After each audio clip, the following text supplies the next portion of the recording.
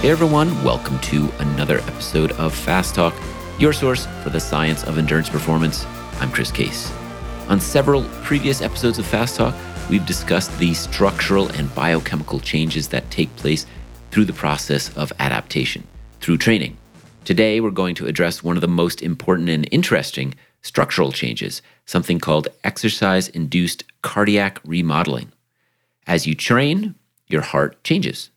This remodeling includes things like increases in chamber volume and muscle wall hypertrophy. Of course, these changes don't happen after one set of intervals. So today we'll discuss how long they take and how quickly they are lost if you detrain or stop training because of something like an injury. We'll also explore both the performance changes and health consequences, if any, of this remodeling. We're excited to be joined today by two leading experts in this area of research and clinical practice, Dr. Bradley Pettick and Dr. Timothy Churchill. Dr. Pettick is a cardiology fellow at Massachusetts General Hospital and one of the authors of the journal article entitled Cardiac Effects of Detraining in Athletes, a Narrative Review, that you'll hear us refer to in the show.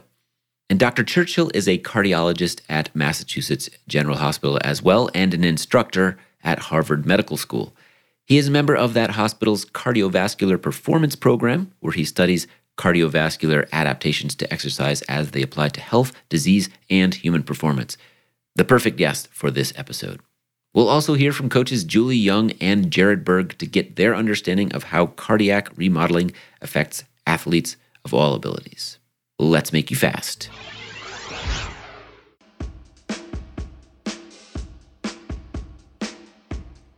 In all of sports, nutrition is one of the most confusing and controversial topics.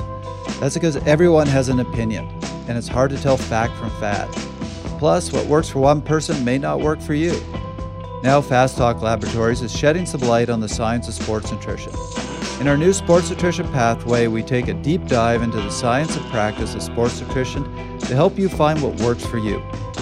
This pathway features experts like Dr. Asker Ukendrup, Dr. Brian Carson, Dr. Tim Noakes, Dr. John Hawley, Julie Young, and Ryan Kohler.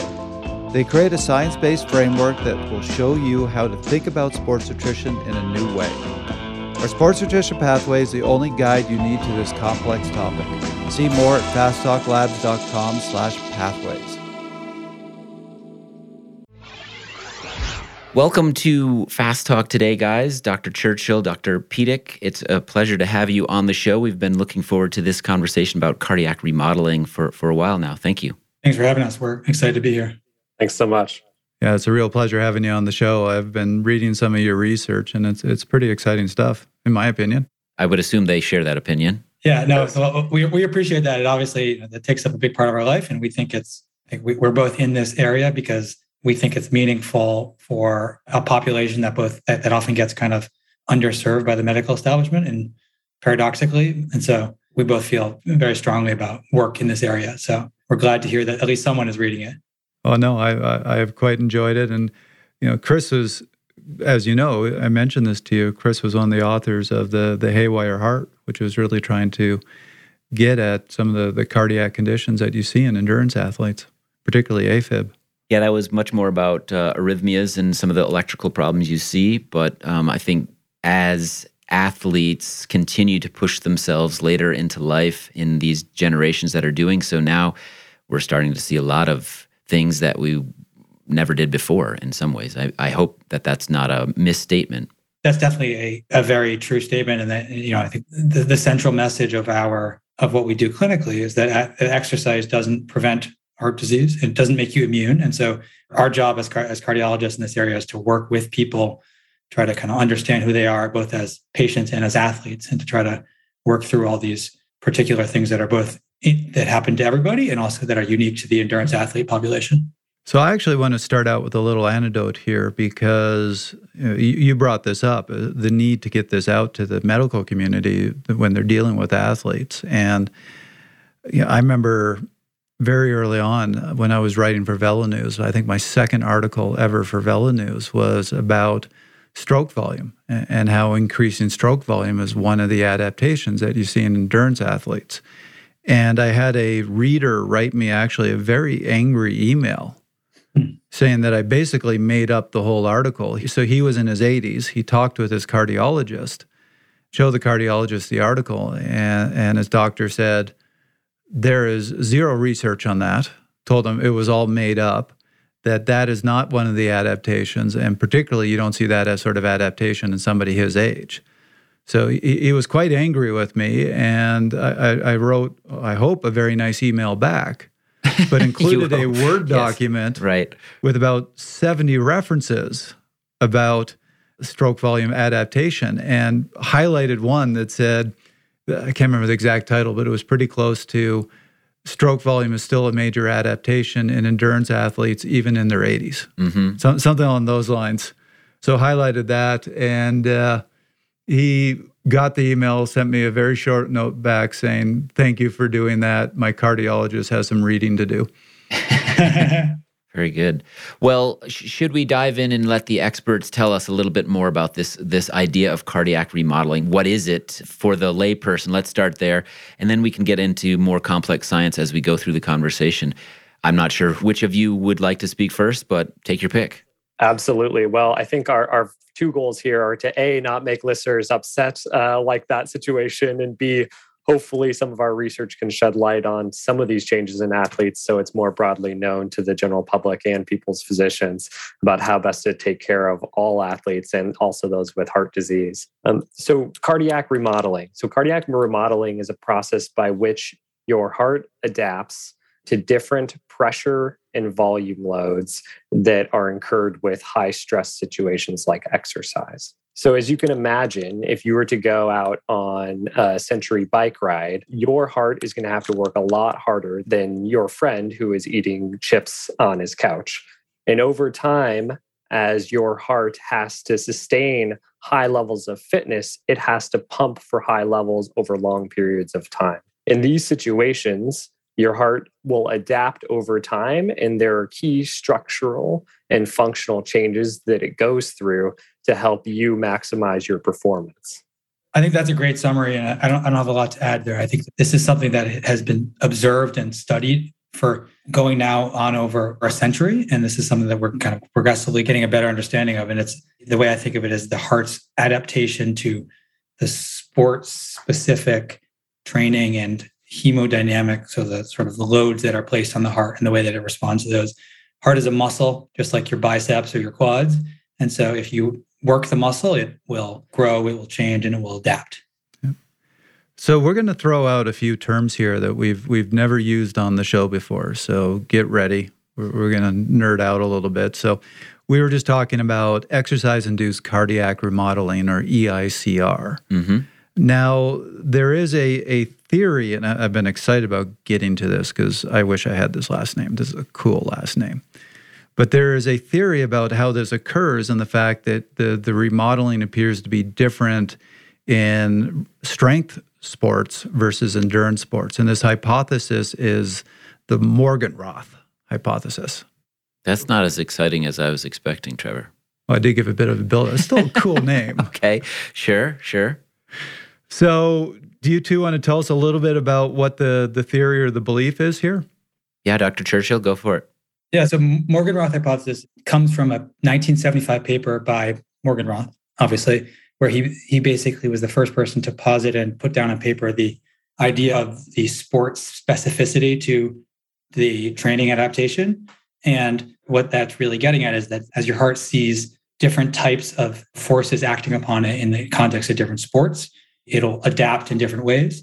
And so we often think about this in kind of paradigmatic sports. So things like weightlifting or alignment on a football team are a good example of something which is a relatively a purely strength or purely kind of strength and burst activity. And the classification that we often use is dividing sports based on their static versus their dynamic components.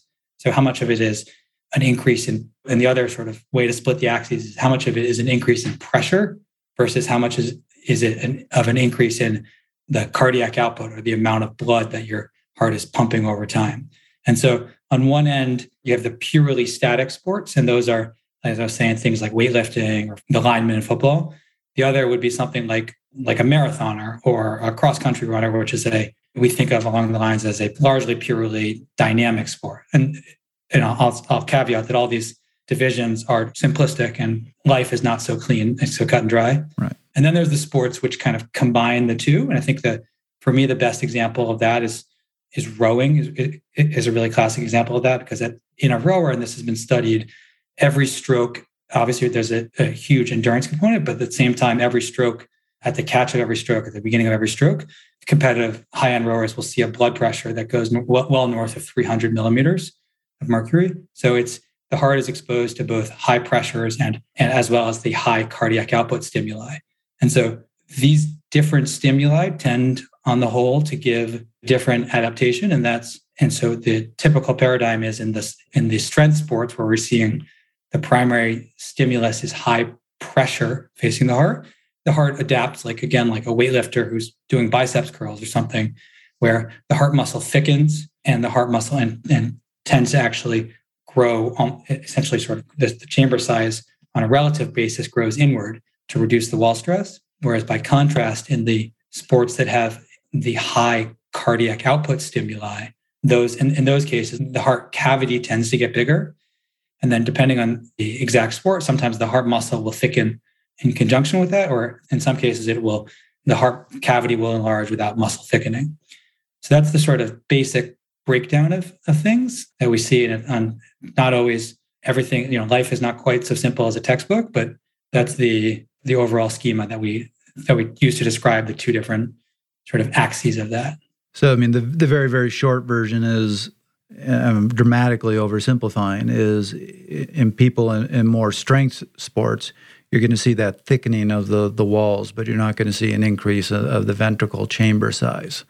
Where in endurance athletes, you would expect to see that increase in the chamber size, but you wouldn't always see a thickening of the walls. That's the very simplified version of the hypothesis. That's where it becomes important for specialized centers for heart doctors that also take care of athletes, because there's a lot of borderline cases in people who do sports that change both of those, that increase the wall thickness and increase the chamber size, or in people who are right on the borderline where other doctors may think they have actually a disease, but it's just their exercise affecting their heart. So that's why kind of taking a holistic approach to athletes as far as their clinical evaluation and research is so important.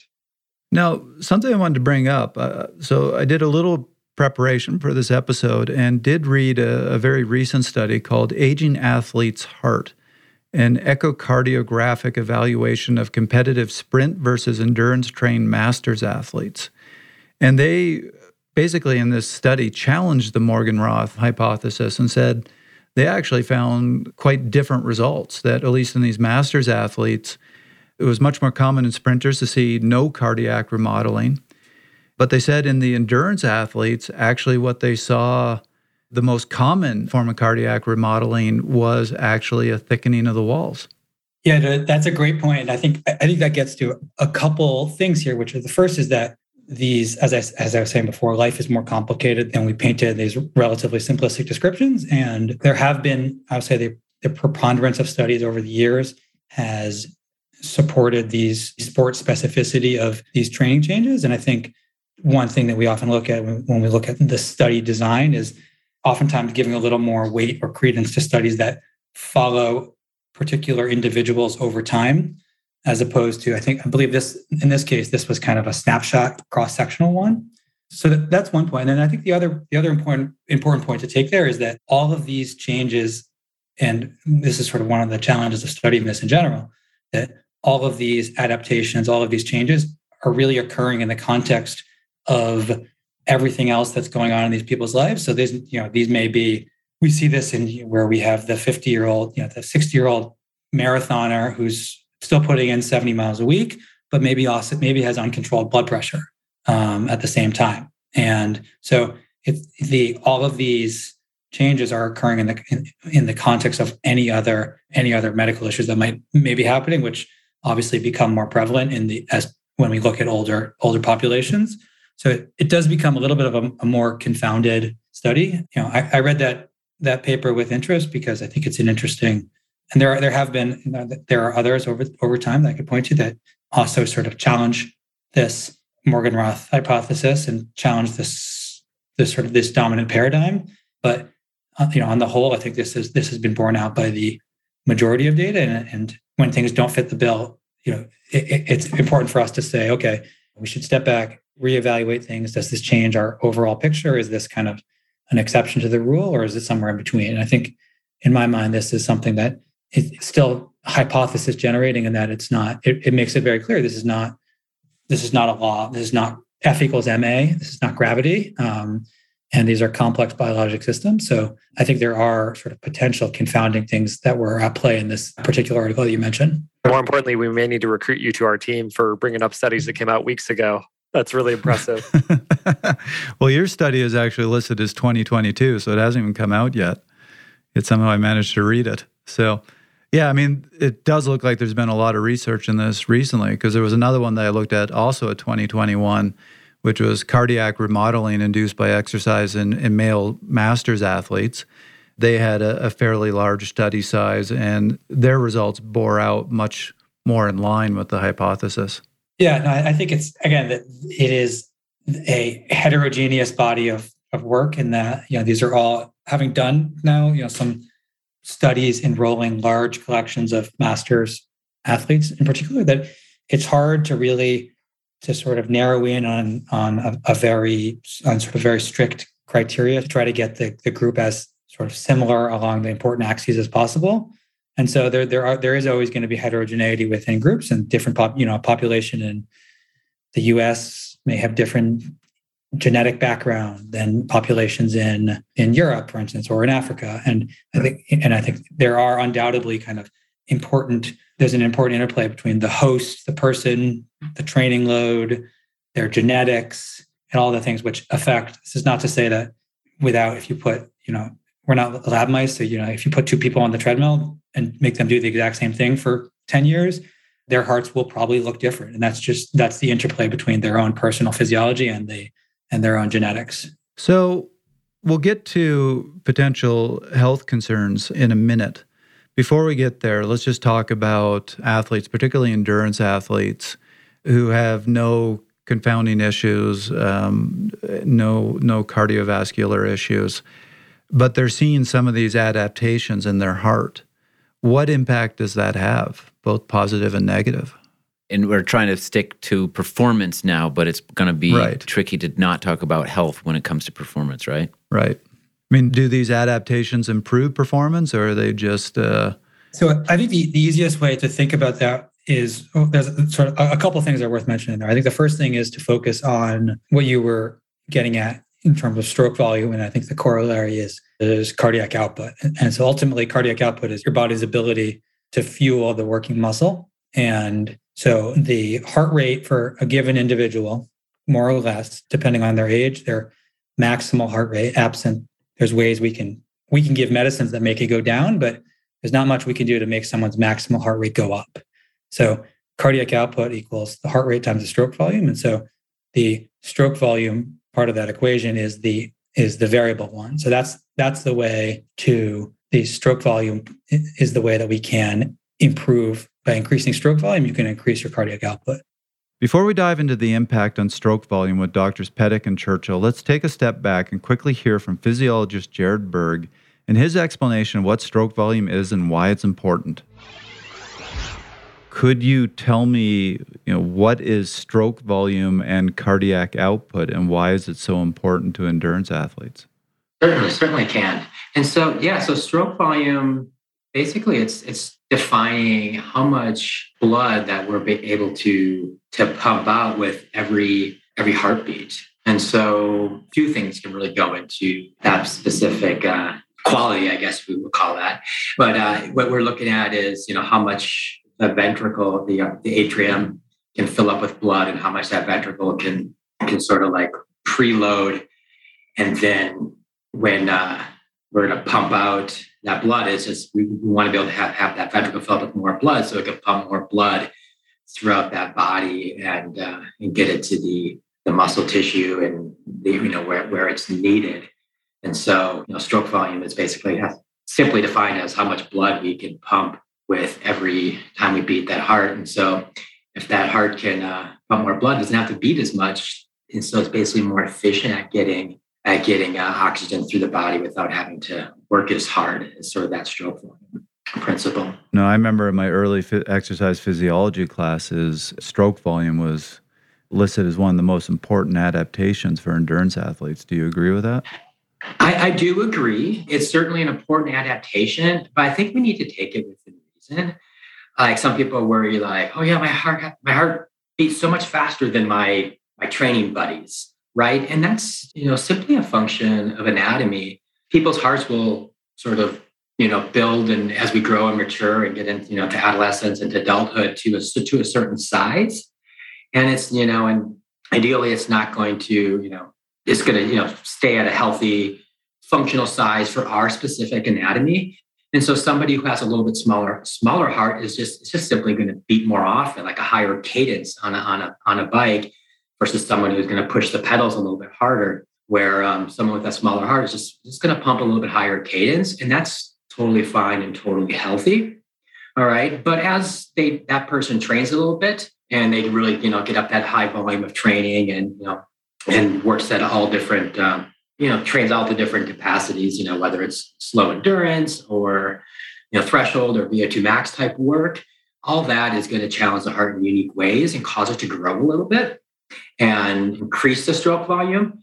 But each individual athlete will have sort of a limitation with how much their stroke volume will increase, and that is totally fine. And it's that specific athlete's best way of getting oxygen-rich blood to the rest of the body. So in that sense, the increases in the heart chamber size, we kind of focus on the left ventricle because that's what sends blood out to the rest of the heart, but this sort of plays out through the rest of the heart.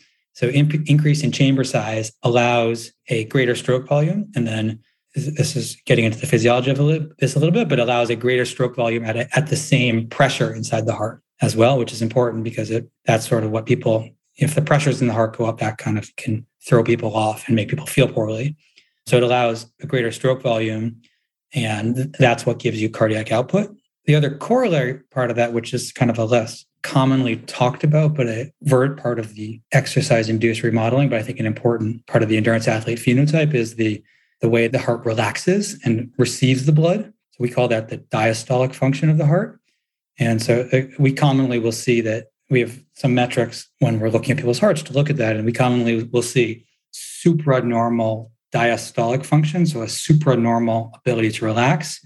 And that makes, if we think about that through the same adaptive lens, that makes a lot of sense because the heart, so the heart can only pump out so much as it fills in, so to speak. And so the heart's ability to pump out more requires the heart's ability to relax sufficiently in order to receive all the blood coming back to it. So that's another kind of cardinal feature of the endurance athlete phenotypic adaptation that we'll see and look for. And that certainly, I think both of those would function together as an adaptive part in terms of supporting high levels of endurance activity. So as I remember, you mentioned this in your review as well, that this cardiac remodeling doesn't appear to affect function, but it definitely has that, as you said, that impact on performance, that it's going to increase the capacity of the heart to deliver oxygen to the working muscles by, as you're saying, increasing that stroke volume.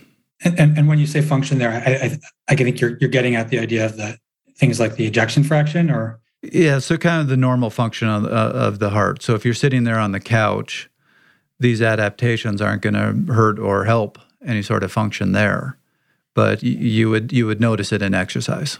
Yeah, I think that's a fair statement. And sometimes we can actually see at rest the same adaptation. So if someone's heart is adapted to training and has enlarged such that the stroke volume is increased, we can actually see that when they're at rest, their heart doesn't necessarily need to eject a high percentage of the blood in the heart.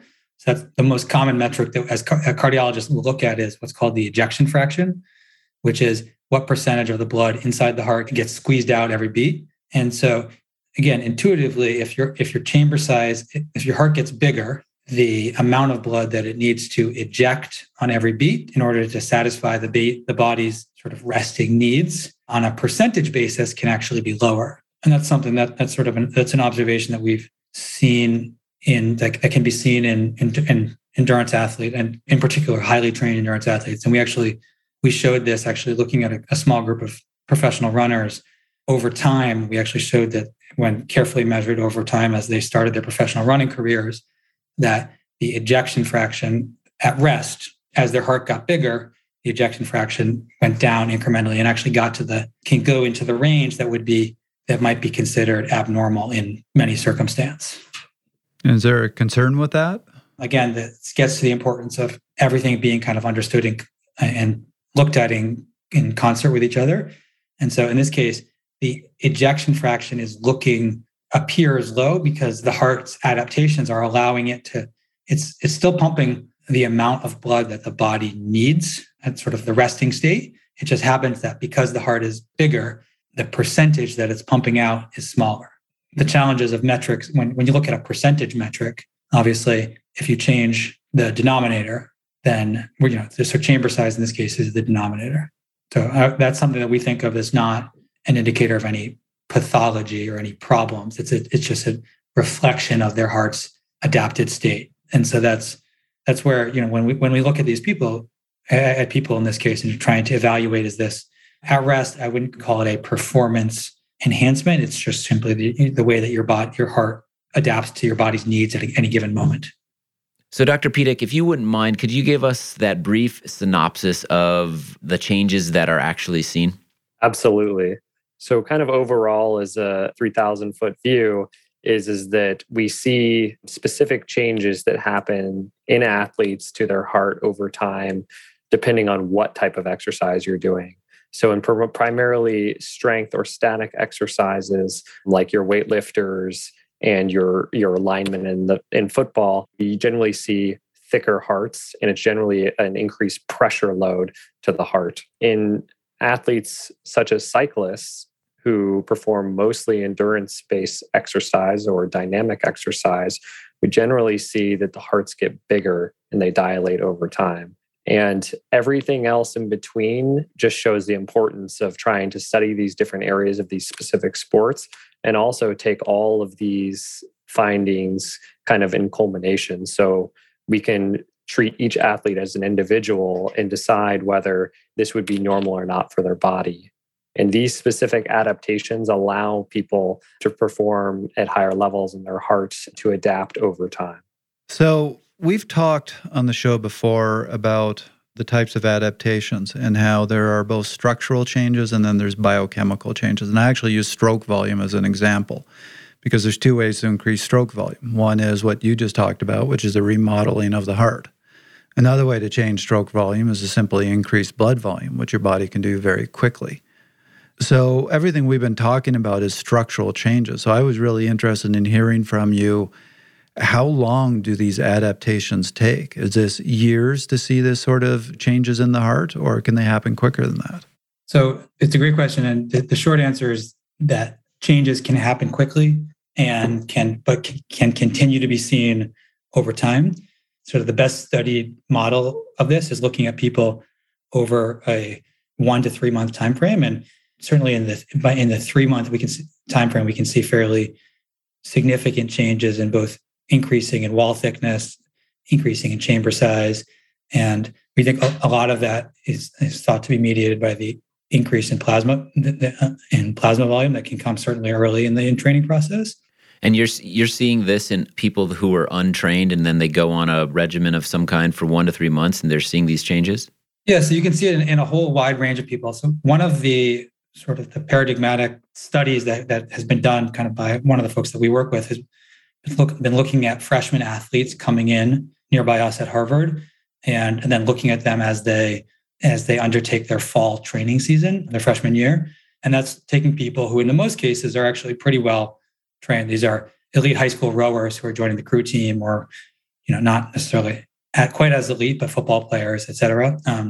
And so taking people from a fairly high level of training, but regardless, it's still a substantial augmentation of the training volume. And we pretty consistently see adaptation in these structural and functional changes.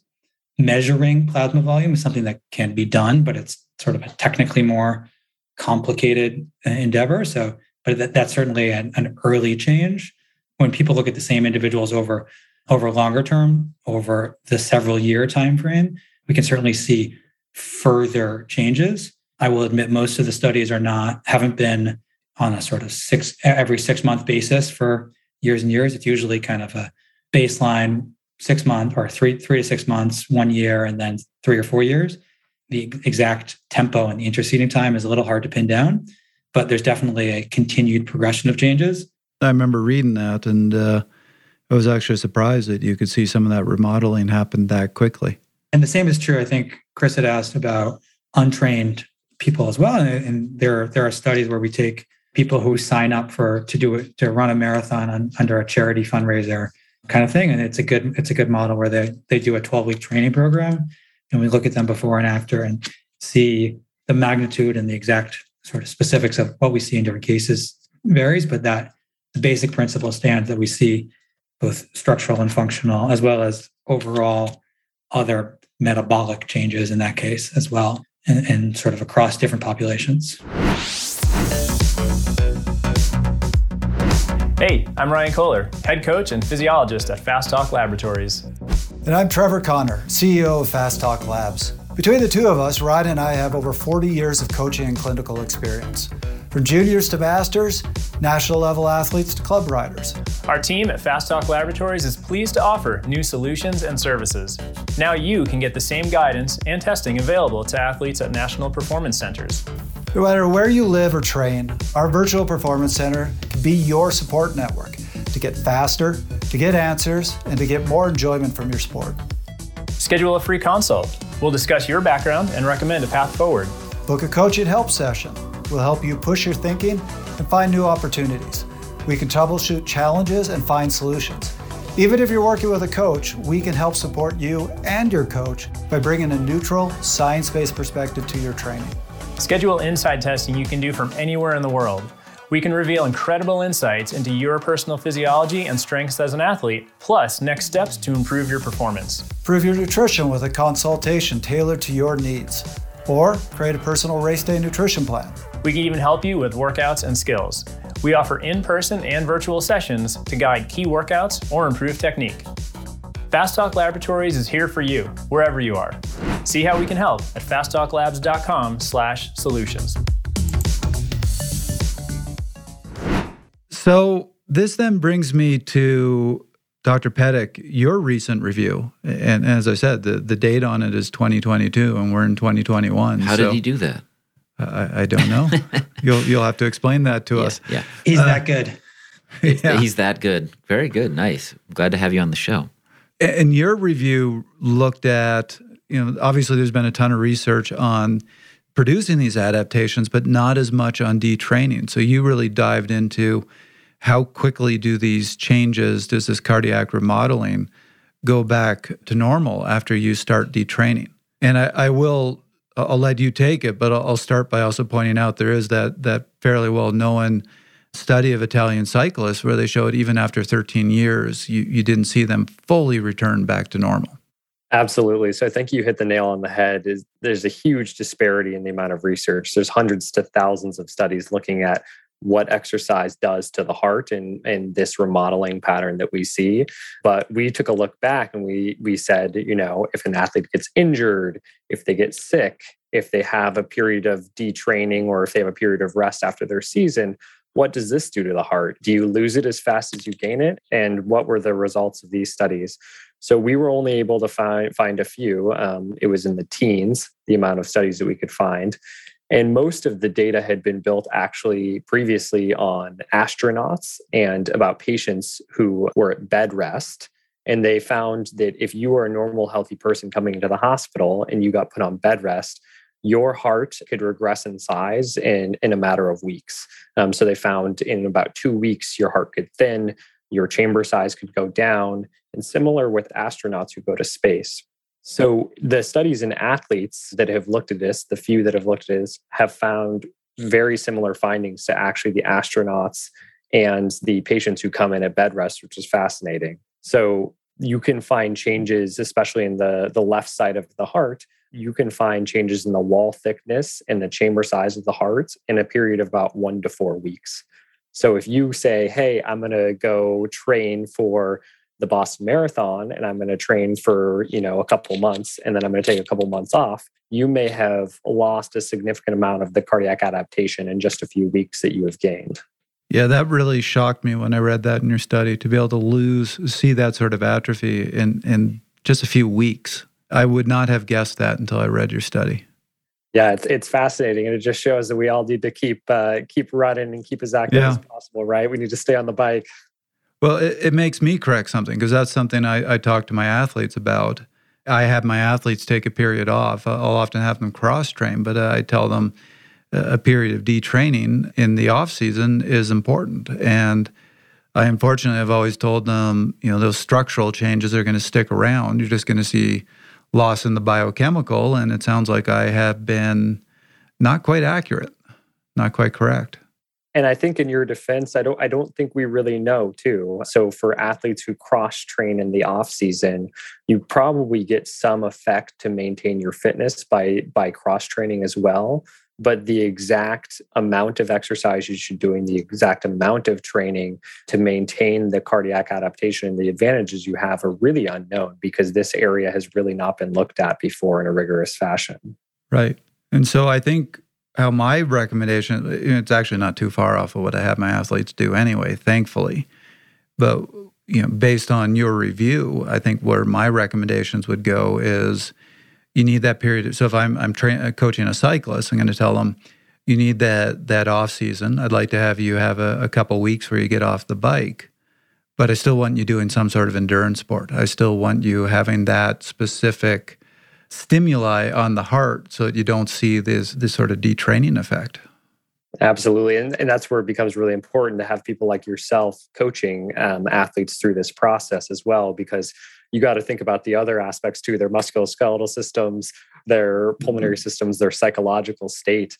I mean, I think Dr. Churchill and myself are very focused on the little box in the center of your body, but the rest of it matters as well too. So trying to figure out and individualize it for each athlete, but as much as you can rest other parts of your body, but stay as active as possible.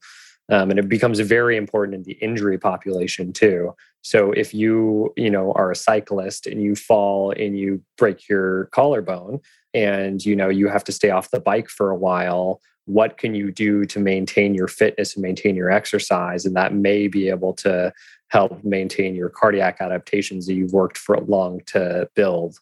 I worked with Jared Berg for years as a head tester at CU Sports Medicine and Performance Center. He's very familiar with cardiac remodeling in athletes, and when I asked him about it, he addressed some of the concerns that he's seen. Let's hear from him now. I'm assuming as an exercise physiologist who's worked with a lot of athletes, you're familiar with this whole concept of cardiac remodeling, where you see that increased size in the chamber of the left ventricle. Is that something that, with the work you've done, that you've seen it all? Is it something that you feel is important? What's been your experience with it or your understanding of it? I do feel that that's very important, like an anatomical adaptation that needs to be considered and looked over and discussed with your doctor for sure. It's should we be doing regular checkups and screens, and everybody should I feel everybody should have a good sort of EKG fingerprint so they know how their heart looks and such, and just with the checkup and with their physician. The idea that cardiac remodeling and the ventricle walls can sort of thicken and become larger, that certainly can interfere with that natural communication of the heart, right? Where we're going to have chances for the ability for the heart to sort of get a little bit more out of rhythm, right, with that thickening of those heart walls. And so it's certainly important to monitor, make sure that your heart is beating at an appropriate rate. It's not we're not getting like sort of premature ventricular contractions, which can, or sort of even like that. Even with age, we get some atrial fibrillation with an athlete adapted heart, and so those kind of things can just sort of lead to sort of maybe dysfunctional stroke volume potentially, where we're just not getting all that blood out of the heart with every beat. And some of this sort of sticking in a little bit of pockets in the atrium, especially with the atrial fibrillation. So it's sort of and that can sort of, when we don't get out that heart all the blood out of the heart, we can have some potential for, basically blood clotting, and so something to be kind of concerned about. So there's lots of things to be worried about or to be thinking about with the sort of heart remodeling. And we just need to make sure that we're looking into it, and that we're, seeing professionals, cardiologists and a physician and such, to make sure that our heart's still functioning as healthily and keeping us in good shape and such. Yeah, so I was going to ask you, when you start seeing these concerns in an athlete who you're testing or working with, what do you do at that point? Do you just recommend they see a cardiologist, or are there things that you could do as a physiologist? Yeah, they would see a cardiologist, and ideally a cardiologist that works with some exercise physiology testing, that would be doing your EKG testing, or you're also doing the cardiac screening, right? Any imaging that particular cardiologist uses. So we've skirted around it so far, but it's time to get into those health impacts of this remodeling. The research is saying, Dr. Piatek's review is looking at how quickly some of these things take place, how quickly some of these things go away, if you will. Dr. Churchill, what health impacts does that have on a person? So this is obviously, for at least for us, is the $1 million question, in that this is an area where we see people coming in, doing the sports they love, and with either established or concerns for heart disease. And so I think that the starting point here is to really emphasize sort of how difficult it actually is to really parse out the effects. So I think the things that we can say with certainty are, we know that exercise is good. Exercise is good for the body, good for health, good for the heart. And we know that this remodeling is associated with exercise, but trying to parse out kind of specifically what does the remodeling part, what are the exact implications of the remodeling part for health, becomes a lot harder in terms of establishing causality versus just an association. I mentioned this earlier, but the other key message obviously being that exercise alone doesn't make people, and these adaptations don't make people immune from heart disease, and that it can help, but doesn't necessarily overcome bad genetics. If blood pressure is not controlled, a poor diet, other things like smoke, any other thing like that. So that's kind of the framework to start. And then I think that gets into the questions about how exercise, how EICR might relate to possible health effects. And I think for the most part, that's an open book. I think the best established adverse health consequence of high volume of endurance exercise is one that Chris wrote a lot about, is in atrial fibrillation. And there's a lot of theorizing about how the remodeling of the left atrium is likely an important part of the development of that condition. If you read a lot of papers in this, there's a lot of diagrams where people theorize the pathophysiology of how this comes about, but there's very little actual kind of concrete science saying it's one thing or the other.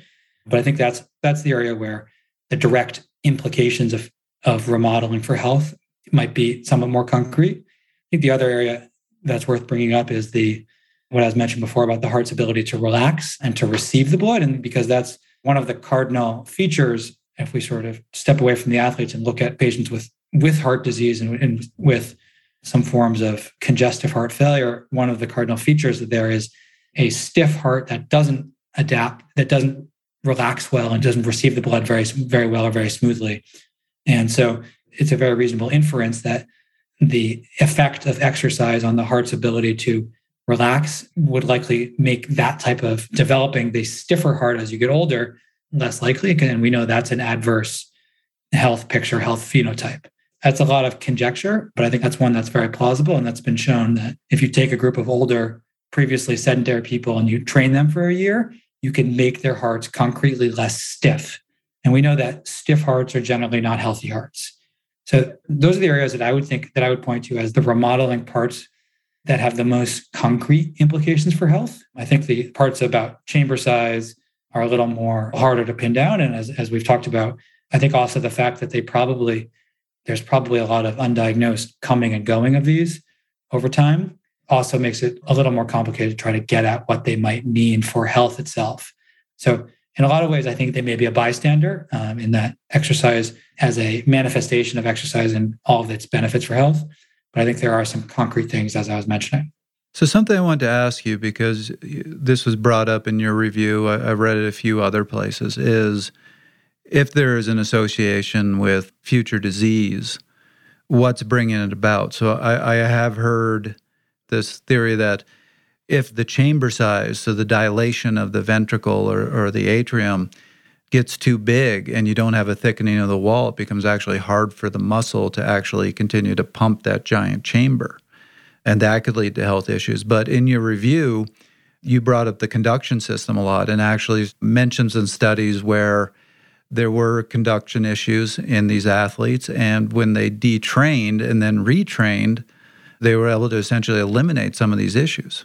Yeah, I think that's a really good point. We are learning more and more as we go, but trying to figure out in what sport and which heart conditions it is okay to keep training and which heart conditions maybe you should stop for a little bit. And there was one example of a group of athletes that had extra heartbeats called preventricular contractions.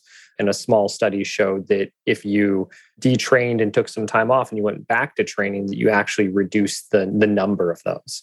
However, I think that the big thing to look at is how you feel and what are the downstream implications. So you may decrease the number of those heartbeats, but what we really care about in the medical world, and I think what most athletes care about is this going to affect me long term? So is it going to be safe for my heart long term? And how do I feel? So I think really in the future, that's what we need to focus on is in which specific patient populations would they benefit from taking a little time off and going back to training, and which populations is it okay for them to keep training and for them to keep doing what they love. I won't lie to you. When I was in my late 30s, I wore my PVCs with a badge of pride as a high-level cyclist. Now that I'm 50, I'm like, yeah, that was stupid. Yeah, the things we do. It sounds to me as if you both are saying there's a lot of unknowns, and I think that that's clear.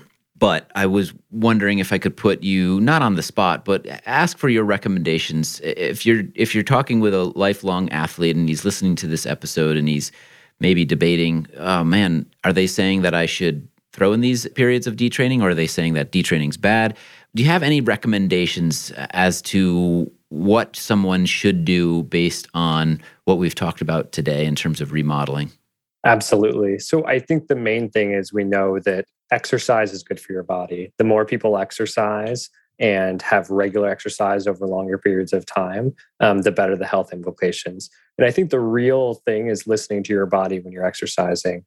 As you're going out, if you're noticing that you're feeling unwell, if you're feeling new symptoms as chest pressure or lightheadedness, that's really when you should try to go to your doctor to get evaluated to see if something else is going on. But otherwise, I think the important thing is just maintaining your fitness as long as you can, because as soon as people stop moving is when they get into issues in the long term. So exercise is a great thing when used right, and listen to your body and make sure that you're telling people if you are having any changes. And the one thing I would add is I don't think the understanding, the literature and the understanding that we have about the detraining effects on heart structure and function should be taken to suggest that people should not build in appropriate rest and or cross training into their training, as Trevor was getting at, and that I think both of those are essential. And that we all in clinic, every month or couple months, we see someone coming in with a clear overtraining syndrome. So the answer to the fact that detraining effects are seen on the heart is not to veer into overtraining. It's to sort of be thoughtful about it, to try to pay attention to your body, to work with a coach who sort of is attuned to what's going on with you, and to try to balance things out over time. Because I don't think the answer is just to say, okay, the answer is never to, no rest days for the rest of your life, because that's also probably not the healthiest response there too. I'm going to tell you though, that is, I think, one of the most fascinating things about the heart. All the other muscles in our body, they repair, they adapt in a rested state. The heart never gets that luxury. It can't go, I'm going to stop beating for 10 hours and repair myself. It's incredible too when we have patients who come in and that have done, 100 Ironman races or 100 marathons. It's pretty incredible. And they've never had a heart issue in their life, that their heart's been pumping that well and maintaining such a high level of fitness. And that's kind of what both of us love and what has drawn us to this profession and wanting to help athletes.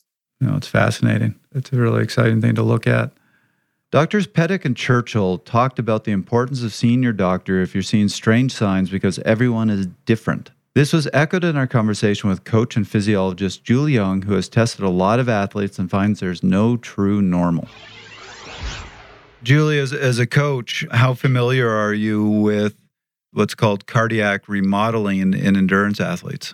I mean, I know just from reading the science, just as athletes, our heart muscle remodels and gains strength and gains muscle mass. So one other question here, because I know you've done a lot of physiological testing on athletes, and I'm assuming you've done some testing on people who are not high-level athletes. Do you feel that when you're looking at test results, that the ranges, the expectations for saying they're in normal ranges, they're in healthy ranges, are going to be different for an athlete population versus a more normal population? And when you're saying that, Trevor, like what measurements are you thinking about? Like, are you thinking just heart rate measurements? Are you thinking lactate measurements? What are you I would say thinking? a bit of everything, particularly the oxygen consumption, the sort of results you'd see on a metabolic cart. Okay. Yeah, I mean, I guess one thing I've learned in testing is that there's no normal, that there's such variability. And, kind of off topic, but just in terms of the metabolic testing, like for sure, in my experience and opinion, there is no like, okay, at 65% of VO2 max, you're burning fats. Like that's something that I see. There's just so much variability. And I also, like heart rate, I think people have a misconception that they have this sort of heart rate, and it means that. And heart rate is so individual, and it's really that range. So I think that's something that when people see like 220 minus your age can be very misleading. And generally, I think most of those generic formulas are almost more detrimental than helpful.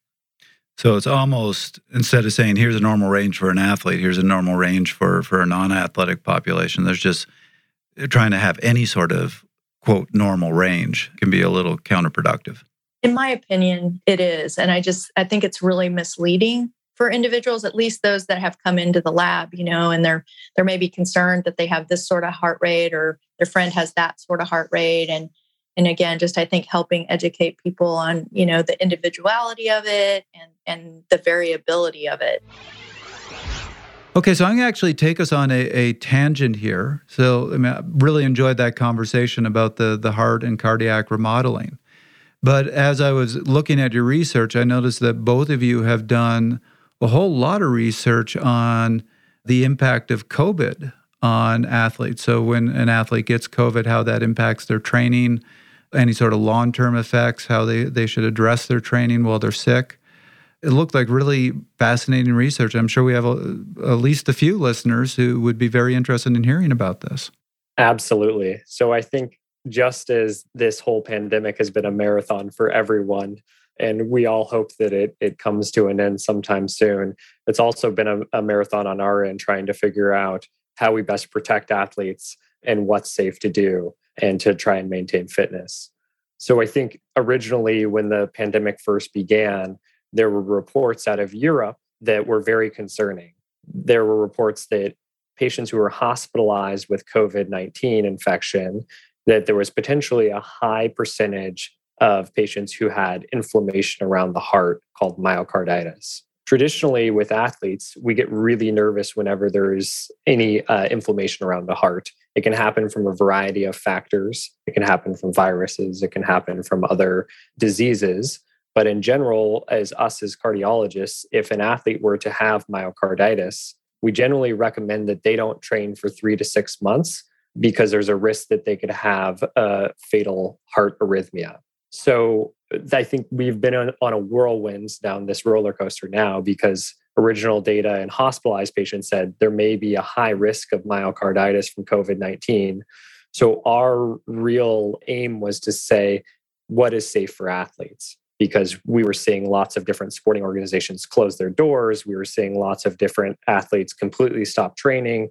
And what can we do to best protect our athletes? So what we did as a group is we created a large consortium of primarily college-based athletes, and we had over 40 universities, over 3,000 athletes. And we looked at athletes who were screened for having a cardiac condition. Most of these athletes got a heart tracing. They got a special blood test that shows if there's damage to the heart called a troponin. And they either got an ultrasound of the heart called an echo or something called a cardiac MRI, which can look for inflammation around the heart. And I think reassuringly now from multiple different large-scale publications in college athletes, professional athletes, and in other athlete subgroups, we've shown that the rate of abnormal changes on your cardiac MRI to suggest inflammation around the heart is very low after COVID-19 infection. So this made us all feel better that hopefully we didn't need to screen every single athlete before exercise. And traditionally, what we had done is if athletes had symptoms suggestive of myocarditis, if they were having chest pain while exercising, if they were having new shortness of breath, and they had abnormal cardiac workup like heart tracing, then we would go down a pathway to check for it. However, in the pandemic, everyone was very nervous about our athletes, so they were testing almost everyone. And this comes back to the whole process, just like this remodeling where we were doing a lot of testing that has never really been done in baseline athletes doing these cardiac MRIs. And we don't have a lot of good data to drive us. So it was really important for us to really figure out what's going on to best protect athletes. But I think the punchlines for right now are that through multiple publications, we've shown that the rate of myocarditis is low in athletes. For athletes, there was also concern about long COVID, and we also showed that the rates of persistent symptoms in athletes over long periods of time is also low after getting COVID-19 infection. And finally, the big thing is listening to your body. And one of the really concerning symptoms that we found was on athletes who have chest pain when they return to exercise. So if you have COVID-19 virus, and you take a rest period for 1 or 2 weeks and you have chest pain on return to exertion, that's really the subgroup that should go to their doctor for extra testing and make sure that they don't have inflammation around their heart and talk with their own doctors. But overall, we've painted a pretty good picture that hopefully the rates of this are low in athletes and people can continue to exercising. And once again, if you feel abnormal, make sure you reach out to your local physician. Great. Thank you. Well, guys, you're both new to the program, but we always like to close out an episode with one final question, which is, taking all that we've discussed here today, what is the most important take-home message for listeners? Dr. Churchill, I'll start with you. That's a great question. I think the important take-home is that the heart adapts. The heart is a really amazing organ which adapts to the stresses and the loads that your body places upon it. And in general, I would say that adaptation it has implications for performance, but is not sort of in and of itself the goal or the end, so to speak. This is an area of ongoing science. And I think the biggest thing is that I would stress to people is that this is an area where this is a specialty area within the field.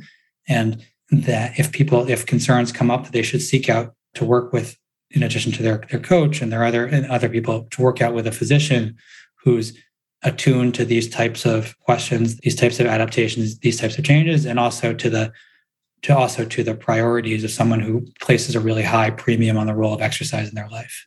Great. Dr. Pedic, what would you add? It sounds like you need to get a great coach, somebody who also reads papers and is up to date on things and can really coach you throughout the process and work on you, not only on your performance, your musculoskeletal health, but also listen to you and your concerns when you think something's abnormal so you can make sure you get checked out. And I think the biggest thing is continuing to support, I think Dr. Churchill and I are both biased, but continuing to support research in the sciences and specifically in athletes, which was traditionally an underrepresented population. Because just like the cardiac remodeling, we've come a long ways to figure out what's normal for athletes and what's healthy for athletes when people previously may have been restricted from the thing they love that could actually help them when their changes were absolutely normal. And in the setting of COVID-19, the same thing. a lot of athletes were restricted from doing what they love every day. And I think emerging data has reassured us to help safely return them back to sport and what they want to do. And ultimately, that's what's going to affect their long-term health and definitely psychological well-being, as I don't think I could survive without running and cycling. So I know everyone else out there probably feels the same. A couple things I would add. It's amazing, the stories that I started to hear once I knew a single person with a heart arrhythmia. They came out of the woodwork. They were everywhere. So it seemed. That being said, I think they're relatively rare, and I don't want to scare people with this conversation in any way. I think that what we're talking about are changes that are quote unquote normal for the most part for the demands that people are placing their hearts under. So it's not really something to be concerned about until it is. And Dr. Pedic mentioned, the types of things you should be looking for that would be concerning and that you would want to see a physician about. I think the other thing I learned working with friends that have had heart arrhythmias is that, I hate to say it, but not every physician really understands the athlete body. Trevor mentioned the 80-year-old who was seeing his cardiologist who was like, that's not true. Is he saying that because of any other reason than he doesn't know the athlete body? I don't know. But in my experience, not every doctor understands what an athlete should look like, quote unquote, should look like, or the symptoms they might feel, or the things that they might see as symptoms that aren't really symptoms, I guess you could say. So I would just make those 2 points. And then, Trevor, I'll leave it with you to give us the final word. I don't think I've ever closed out before. This is kind of exciting for me. You must have. No, I think this is my first. So we talk all the time on the show about training energy systems. And I have admitted that when we talk about energy systems, that's real shorthand for all the different adaptations that happen. And I have received multiple times emails from listeners saying, hey, can you quickly send me a summary of the energy systems you're talking about? And what I kind of want to answer is, can I send you a textbook? It's not a short answer. Yeah. And what I loved about today is we just talked about one of those adaptations. And you just listen to 2 Harvard MDs who have studied this thoroughly say, man, this is complicated. We don't have all the answers. A lot of this is still up for debate. And it's just, for me, what I love about physiology is just you can take any aspect of it and see how complex and amazing and robust it is. And you can spend a whole lifetime just studying that one thing. Mm-hmm. Very good. Thank you, Dr. Churchill, and thank you, Dr. Pedic, for joining us today on Fast Talk. It's been a pleasure. Thanks for having us. Really enjoyed it. Thanks so much, guys. That was another episode of Fast Talk. Subscribe to Fast Talk wherever you prefer to find your favorite podcasts, and be sure to leave us a rating and a review. The thoughts and opinions expressed on Fast Talk are those of the individual. As always, we love your feedback. Join the conversation at forums.fasttalklabs.com to discuss each and every episode. Become a member of Fast Talk Laboratories at fasttalklabs.com/join and become a part of our education and coaching community. For Dr. Bradley Pedic, Dr. Timothy Churchill, Julie Young, Jared Berg, and Trevor Connor, I'm Chris Case. Thanks for listening.